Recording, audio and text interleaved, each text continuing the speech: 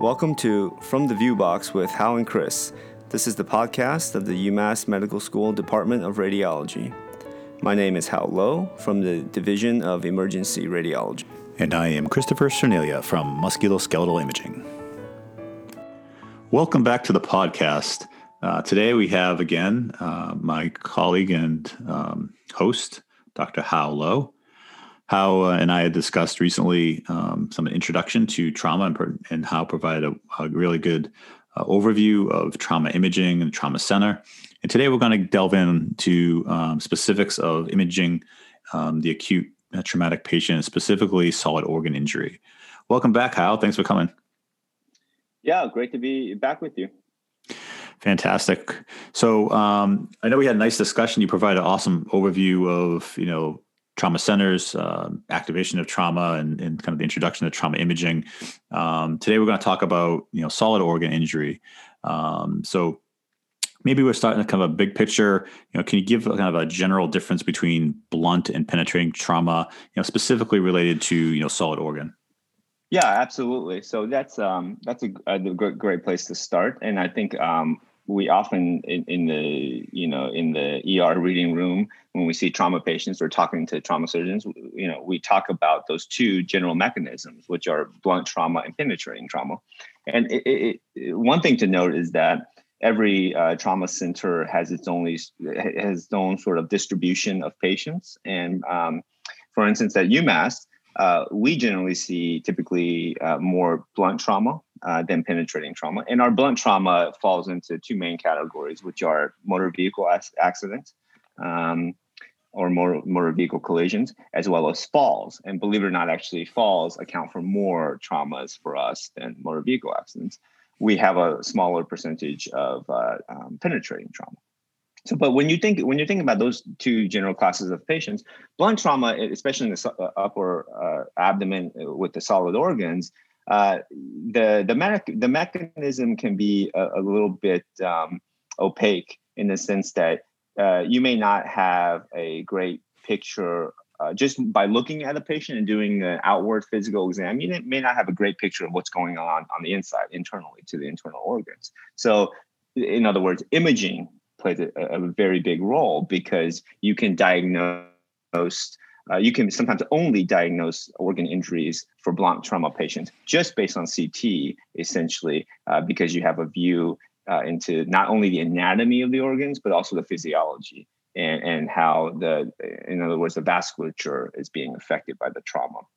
So, of course, it's good to know what the injury was. So where exactly on the body was the impact, right, felt by the patient from the blunt injury. So if you had a motor vehicle accident, where on the body did the steering wheel impact the patient's body? Or if the patient was ejected from the vehicle, what part of the body landed and where is there bruising on the outside? That will give you an indication of where you need to look and what organs you need to look on. Because of course, organs are in certain locations in the body. So if you have left upper quadrant injury, blunt trauma, then you need to look closely at the spleen and maybe the left kidney.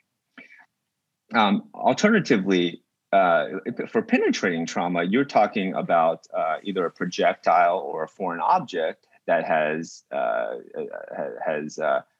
been impacted into the body or projected into the body. And so the important thing for a penetrating trauma is to think about, again, the exact location where the trauma occurred, because that will give you an indication of what organ you need to be worried about and which organs you need to look at. Now, I would make a point about high velocity penetrating trauma, something like a gunshot wound, where you will have entry and sometimes exit. You have an entry and exit wound, and between that you will have a force vector, and you will have surrounding shock injury depending on where that vector is pointed towards. So again, it would be nice as a radiologist to know ahead of time before you interpret the images where the penetrating trauma occurred, where the entry and exit wound occurred, and then that will give you, that will inform your interpretation of the images. Yeah, that's good, excellent thoughts. You mentioned how looking at the physical exam and kind of mechanism of injury would certainly dictate organs that are injured and where we want to focus our energy. But beyond specifics of location, outwardly, right? Are there certain solid organs that are more commonly injured, say in like blunt trauma, just kind of globally by the nature of maybe where they're positioned or something inherent to their anatomy? Yes, absolutely. And again, solid organs are more commonly injured, and which lends themselves to more research. And so we know more about some of those solid organ injuries because we see them more. And the organs I'm talking about are, liver and spleen tend to be the two organs that are injured the most in blunt trauma.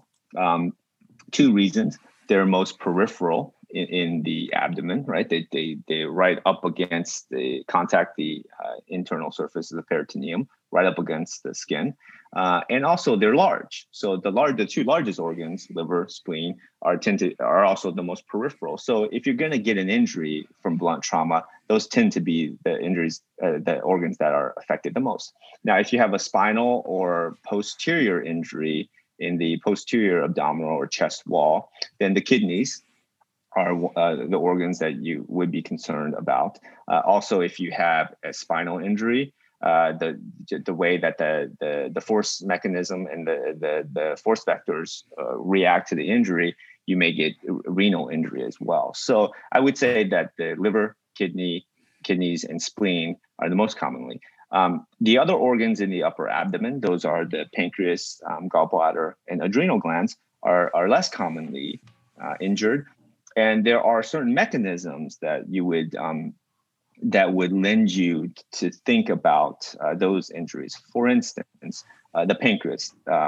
If you have a midline crushing injury, where basically you get your abdomen gets squashed like a pancake, that's sort of a mechanism and that you would think about pancreatic injury as well as duodenal injury, because those are organs that live in the midline, that cross the midline, that are essentially tacked down in place. They can't move. So if you're going to crush the abdomen, you may injure the pancreas and duodenum.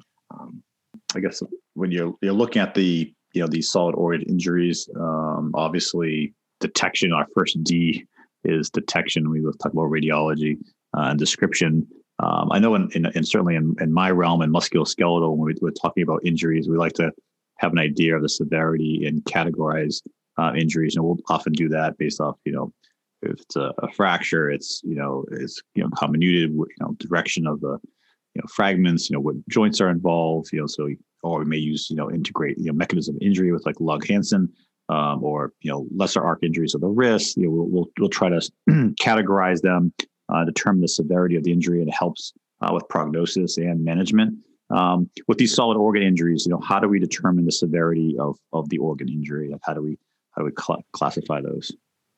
That's a great question. And I think in this area, in the solid organs, the sort of resource and the organization that we look towards for guidance is the American Association for the Surgery of Trauma, commonly called the AAST or AAST. That's the organization that is tasked with creating and updating the grading scale for injuries of the solid organs as well as other bodily injuries. So they have a long track record of grading scales. In our case, and for this discussion, for the spleen, the liver, and the kidneys. Those are the three sort of organs where we have the most data and where the findings and the outcomes for patients with those injuries have been validated. And what we know is that with and those grading schemes typically are grade 1 through grade 5. So 1, 2, 3, 4, 5.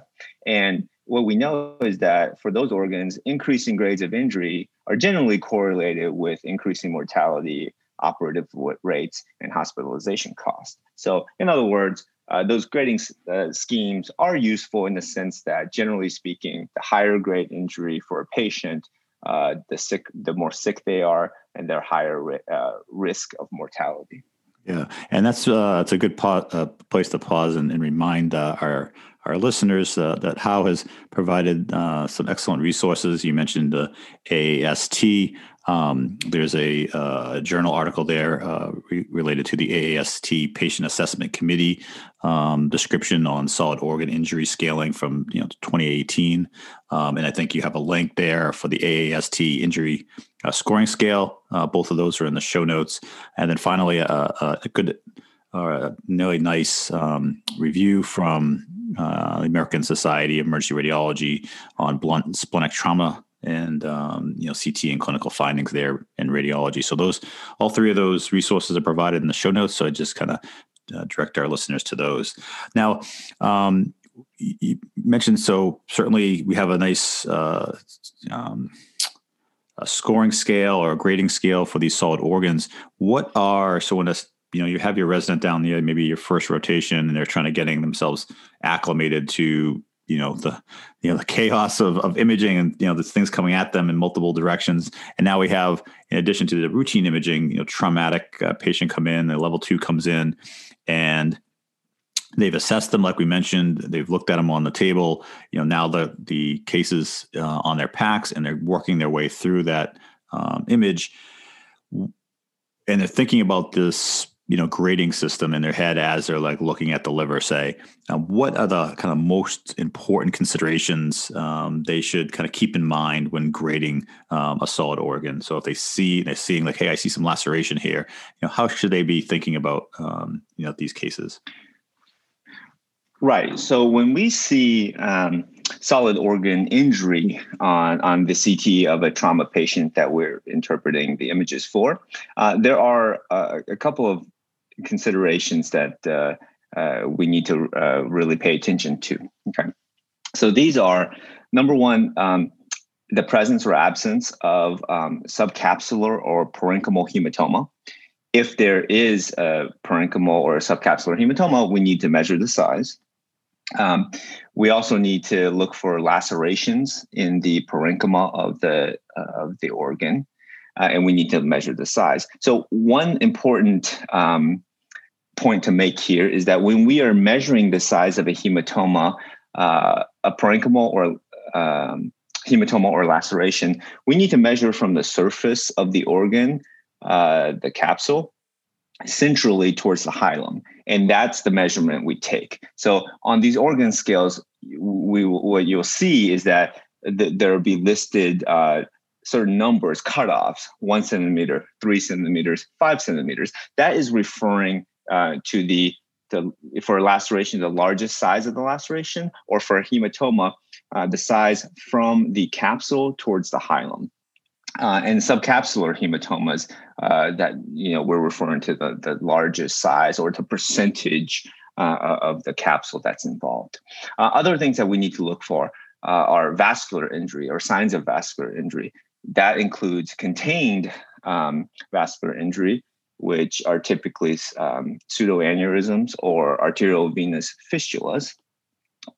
Or the other type of vascular injury would be active hemorrhage or active contrast extravasation. Now, the point to make diagnostically speaking on CT scan for vascular injury is that a contained vascular injury, pseudoaneurysm or AV fistula, generally the imaging findings are that on the arterial phase, you see a focus of high density or contrast, essentially. And then on later phases, venous and delayed phases, that density of that focus is reduced or goes back to baseline.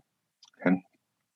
To diagnose an acute hemorrhage, generally you will see, again, a high density focus on arterial phase, and either the size of that lesion increases with time, that indicates acute active hemorrhage, or the density remains high on venous and delayed phases. That would also indicate active hemorrhage.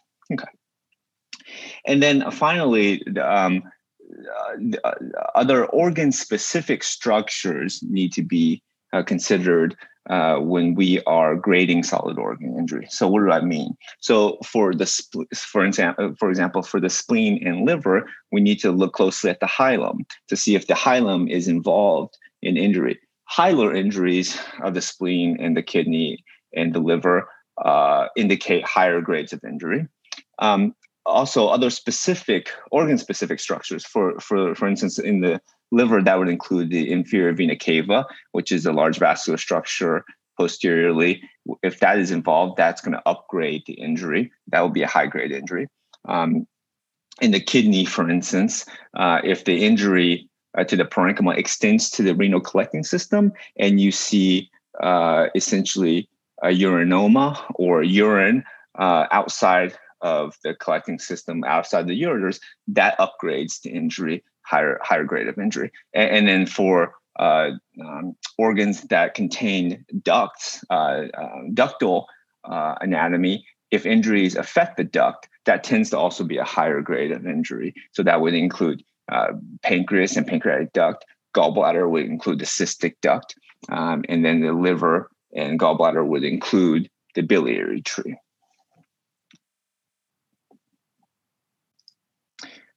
I would refer our listeners to the AAST injury scoring scale, either via their website or just Googling, because what you'll see is that every solid organ has its own scale, and these important considerations will be listed.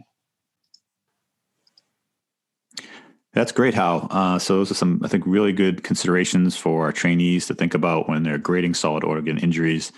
Kind of keep them focused on the important considerations there. Now, we've been talking a little bit about the AAST injury score, and you provided that resource, I think, from the Journal of Trauma and Acute Care Surgery on organ injury scaling from 2018. So what has changed in this latest update in 2018? Right. So in 2018, there was an update and a refresh of the AAST trauma grading scales for injuries of the liver, spleen, and kidney. And that was done in conjunction with the American College of Surgery and the American Society of Emergency Radiology. And basically, the gist of the update was that there was an increased emphasis on contained vascular injury, those being pseudoaneurysms and arteriovenous fistulas within the kidney, the spleen, and the liver, such that if you have one of these contained vascular injuries in the liver and kidney, that would upgrade the patient to a grade 3 level of injury. And then in the spleen, that would upgrade the patient to a level 4 level of injury. Now, important notes to be made about this: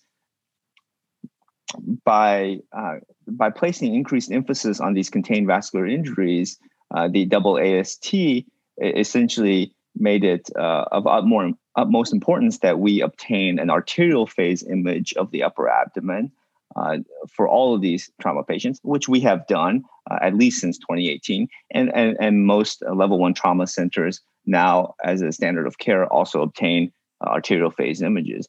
You almost cannot, in some cases, you cannot diagnose a pseudoaneurysm or an arteriovenous fistula without the arterial phase. And actually, you typically need a venous phase as well to make a confident diagnosis. Now, it is also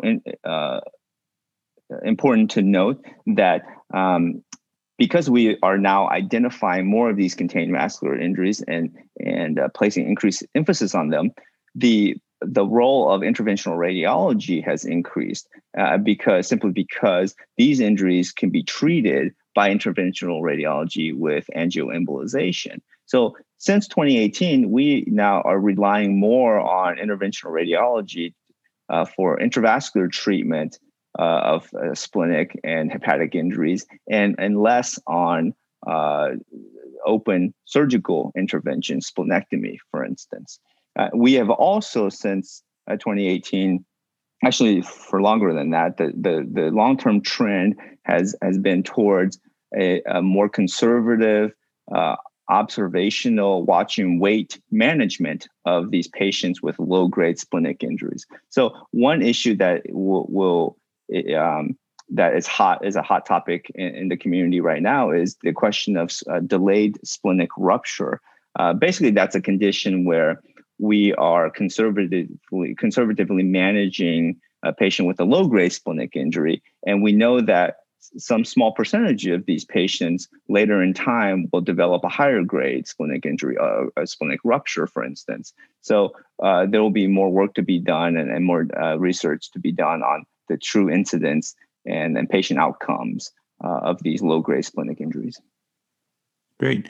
Now, we've obviously spent a good chunk of time talking about solid organ injury. That's the topic of this episode, but kind of be remiss to not touch on the bowel. That's a big portion of the abdomen and pelvis, and certainly a large amount of the consternations. I know when I was looking at these cases before I went into musculoskeletal imaging when I was a resident, and certainly in early years and looking at emergency cases, running the bowel by imaging can be challenging. So what about this non-solid organ injury, like these bowel injuries? What can you tell us about that as kind of maybe just a little teaser at our discussion before we kind of wrap up this episode? That's a great question, Chris. I don't want to solely focus on the solid organ injuries, but I think most of us think solid organ injuries are particularly interesting, and certainly the trauma surgeons are interested because they're oftentimes is an operative management for those patients. But outside of the solid organs, in particular in the abdomen, we have bowel, and those can be notoriously difficult to diagnose. And what I would say about bowel injury is that sometimes the findings of bowel injury are truly non-specific in the sense that maybe we would see some focal or segmental bowel thickening. We could see some bowel edema. We can see sometimes distended fluid-filled bowel. And oftentimes you will see associated findings such as mesenteric fat stranding or a small mesenteric collection, hematoma, things like this. Very infrequently, and I would probably argue rarely, you would actually see discontinuity of the bowel wall, and that would of course indicate a bowel laceration or other bowel injury.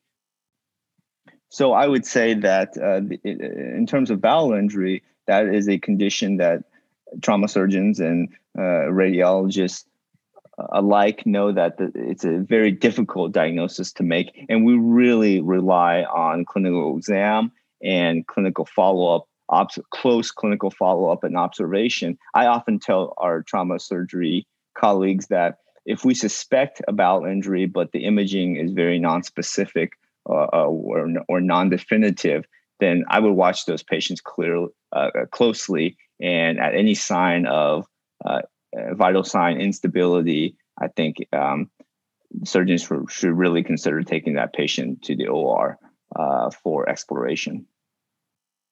Now, just a reminder that outside the bowel and solid organs, the AAST actually currently publishes, I think, 32 different organ injury grading scales. Now, they're not all organs. They include the soft tissues and bones and other parts of the body.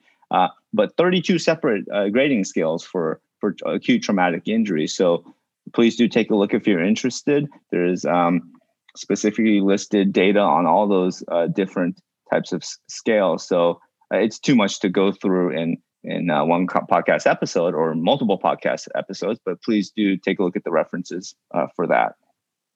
Yeah, great, Hao. It's been good. I think we need to wrap it up now for this episode. Been fun talking to you on trauma. Certainly the last couple episodes, both on the introduction and now with solid organ injury.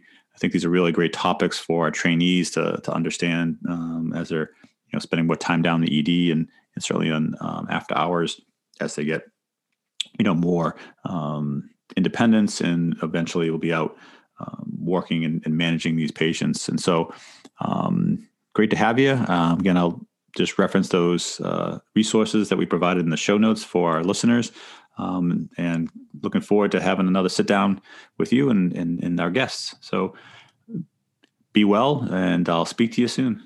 All right. Thanks for talking to me about acute traumatic injury and imaging.